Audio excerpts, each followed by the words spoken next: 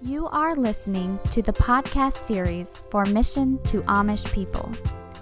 Mission to Amish People is a Christian ministry with a threefold purpose of evangelizing and discipling Amish and former Amish, helping Amish people who leave their communities by helping them transition into the English world, and by presenting the ministry to churches nationwide. You can find out more about Mission to Amish People by going to their website at www.mapministry.org. Today's podcast is part 2 of 2 and is entitled Ask, Seek, Knock. In verse 8, there's a great encouragement here. It says, "For everyone who asks receives, and he who seeks finds, and to him who knocks, the door will be opened." It doesn't say it might be opened.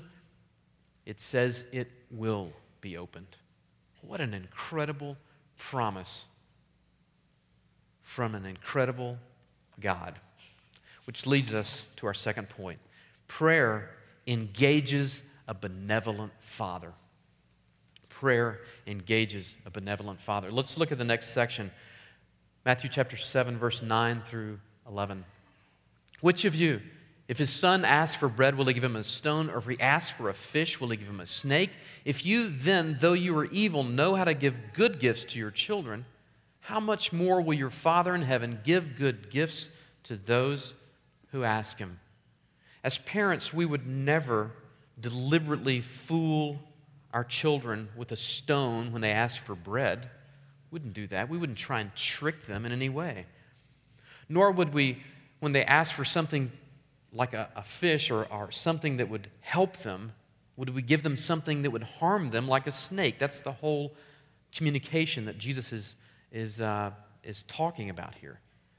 You wouldn't ever give them something harmful when they're asking for something that will help them. Now, I realize that within the sound of my voice, there are people who have not had necessarily benevolent fathers, but he's communicating, again, a general idea here. And it is this, is that even though we are seen as evil, and let me point this out, he's not saying, you wretched people. He's saying in comparison to a perfect Creator God, we look pretty evil.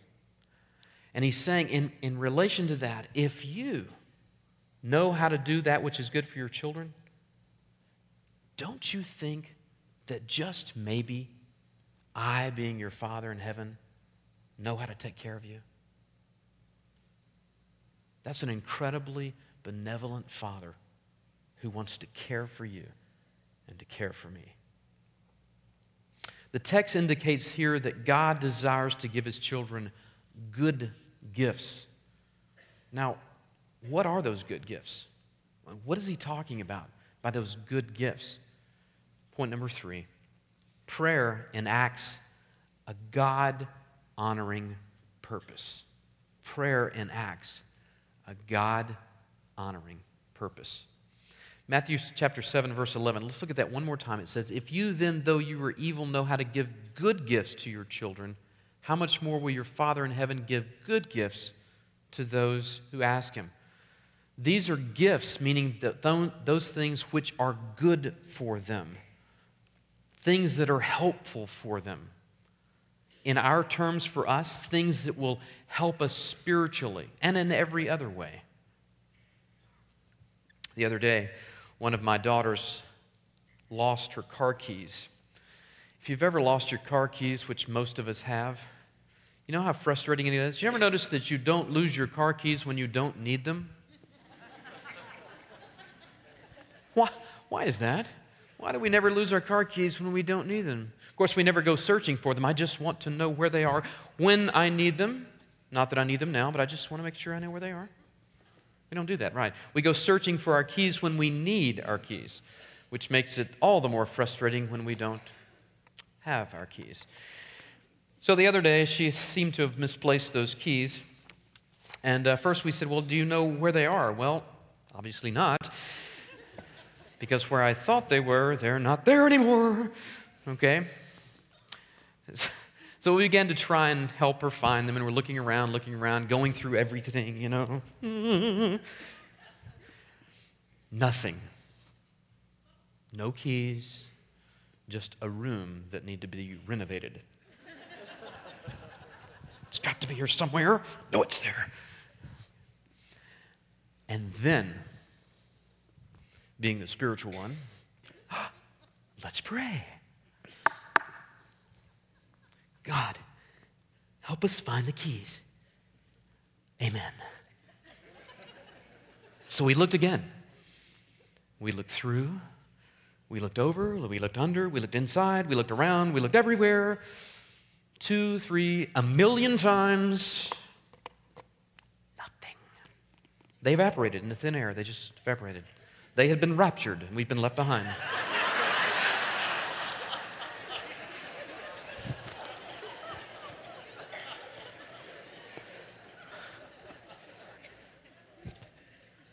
Well, one of our girls eventually had to be somewhere. We have 3 girls. 2 that are at home with us. One of our girls had to be somewhere, and well, quite honestly, I couldn't wait any longer, so I went into plan B mode, asked the neighbor for their truck. Oh, you've done plan B mode before. You know, when you don't get what you need, you just kind of figure out some other ways. Well, I will go next door, I ask for his truck, he obliges. I take my daughter, my youngest daughter, where she needs to be, and meanwhile, back at the ranch, my wife pulls aside my daughter, who's lost her keys, and says, you know, we really need to pray. We've exhausted all of our resources. And so they pray. Together, they pray. And my wife, Kay, as she's going upstairs after they've prayed for the 1,000,000th time, she whispers yet another prayer. And she says, God, would you remind us again that you hear and you answer our prayers and our cries of desperation? Would you show yourself faithful? Almost immediately, she finds the keys. Where? Where we had looked 1,000,000 times. What was the difference? Was it coincidence? I don't think so. You can think whatever you want. I know what I think. Because just a little while later, I'm kind of having my time alone with God. And you know those times when God just kind of invades your space? He invaded my bubble. And he spoke to me something really, really clear, and it was this. He said, when you ask me to help you find your car keys with no other motive in mind because you just wanted your car keys, it may, and catch this, it may have been for your good, but it wasn't for my glory. But when Kay asked that I show my glory, well, that's another matter altogether. Because that's what God enjoys doing, is showing us his glory. And it's not an egotistical thing. Because the best thing that we can ever experience in this world is his glory in our lives. God desires to give us things that are for our good and for his glory. That is a God-honoring purpose. That's what he desires to do in our lives. Parents, let me give you an illustration. If your child comes to you and says, hey, Mom, Dad, can I have $20? Sure. Normally, we don't do that. Because normally, instead, what we do is say, why? Or what for? Right? Those are normal responses from parents. Isn't that right, kids? When you ask for $20, they don't normally just say, sure, no problem. Here, take it all. You're going to anyway? Just have it all now. Get it over with. Once we're done, okay? Empty. Account closed. Insufficient funds? What? No, normally what we do is we ask why, or for what reason do you want this $20, right? Or we say the bank's closed. Sorry, come back another time. But if our children, on the other hand, they come to us and they say, Mom, Dad, I need to know if I can borrow $20. There's a friend of mine that I've been talking with recently, and they've been asking me about the gospel. And we've been having this ongoing conversation, and they called me this morning. They said they would really like to spend some time this evening and really began to nail down some answers to some of their questions about Christ. And I just need $20 so we can go out, I can buy us dinner, and we can sit down and talk. Oh, well, now that, you need 40? No problem, right? $20 is no big issue for something like that. Why? Because it has significance. It's for God's glory. It's for your good. It's for their good and His glory. John Piper writes this, and listen closely and hang with me for a moment. Prayer is not for gratifying natural desires.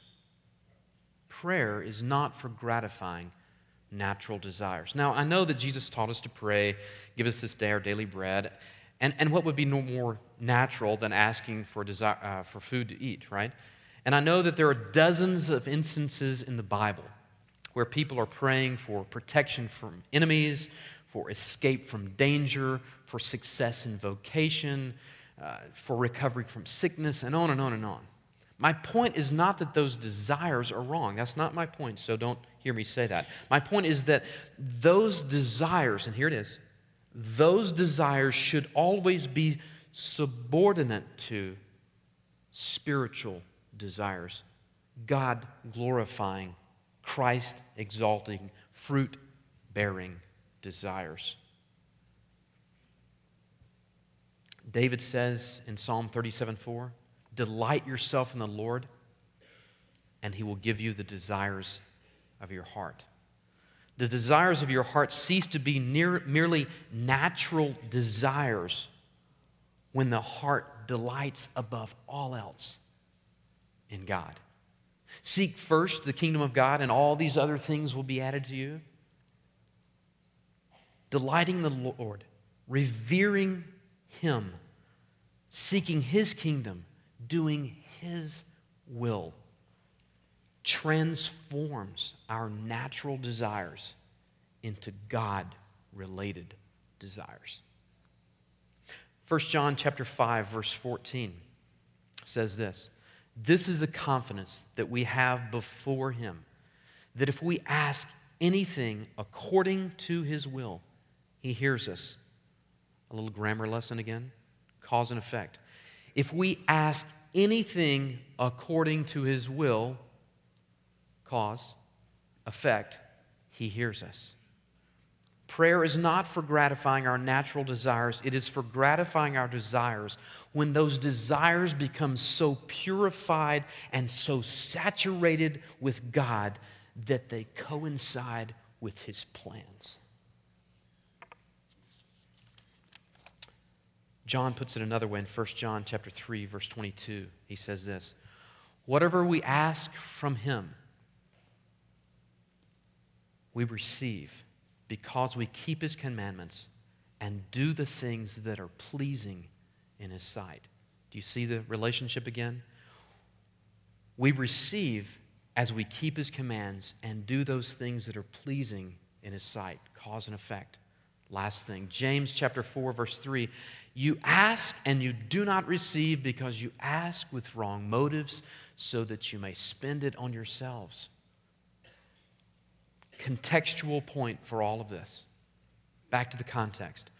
What is it that Christ is talking about in Matthew 7 that would be God-centered to ask for in the context of what He is teaching?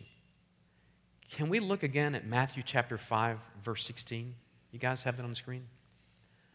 In the same way, let your light shine before others, so they may see your good works. Oh, there's that phrase. And give glory to your Father who is in heaven. That's what it's all about. It's about gaining glory for God and us doing those things that are pleasing in His sight. What is it that He is challenging His disciples to crave, to seek after, to be persistent in the request of Him? It is the ability, it is the empowerment, the enabling to do those things that He has called them to do for their good, for the good of others, and for His glory. When we pray, why do we pray? Are we praying for gratifying our natural desires?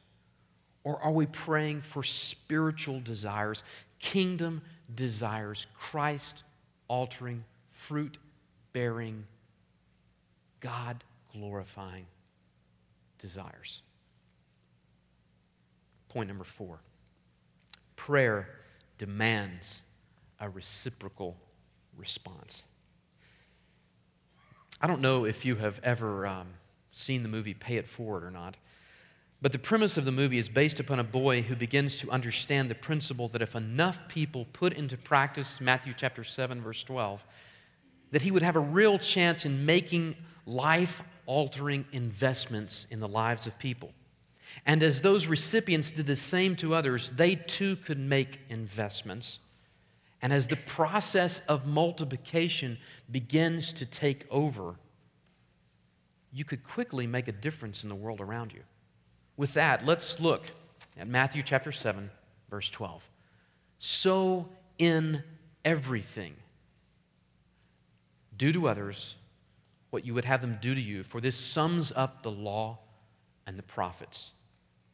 In other words, everything that is taught in the Old Testament or the law. Now notice, he says, so in everything. That's the New International Version. In King James Version, it says, therefore. The therefore or the so in everything is basically saying, in light of all that I have said, therefore, in light of all that I've said, treat others as you would like to be treated. If you consider the context of Matthew chapter 7, where Eric last week spoke about judgment and being judging, instead of judging others, pray for Christ to enable you and to empower you to treat others as you would like to be treated. In consideration of all that God has done for us, how should we then treat others? How do we get there? By prayer, by seeking God, desperately seeking God for Him to enable us to do that which He's called us to do. The only way there is through connecting with God in prayer. So what? So what do we do as a result of what we now know? Could it be that maybe now would be the time to begin to passionately ask our benevolent Father to show His glory in our lives and the lives of others? It's been mentioned today that it's a launching of a focus on prayer. Can I encourage you again to pick up that little card about ask, seek, knock? And if you haven't, just take a moment and begin to ask God, what is it that I need to begin to request you for my good and for your glory? Be deliberate. Be intentional. Watch God do what only God can do. Let's pray. Father, I come to you in the name of Jesus. I pray, God, that you will pierce our hearts with the truth of your word. And that as we apply the truths of your word, that we will forever know that you and you alone hear our prayers, our desperate cries for your intervention, and you answer them for our good and for your glory. In Christ's name I pray. Amen. I encourage you.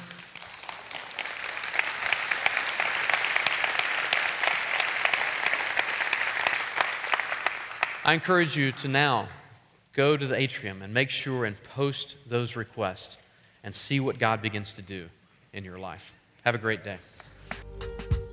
Thank you for listening to this podcast series. Check out Mission to Amish People online at www.mapministry.org or keep up to date with us on Facebook and Google+. Thank you again and have a blessed day.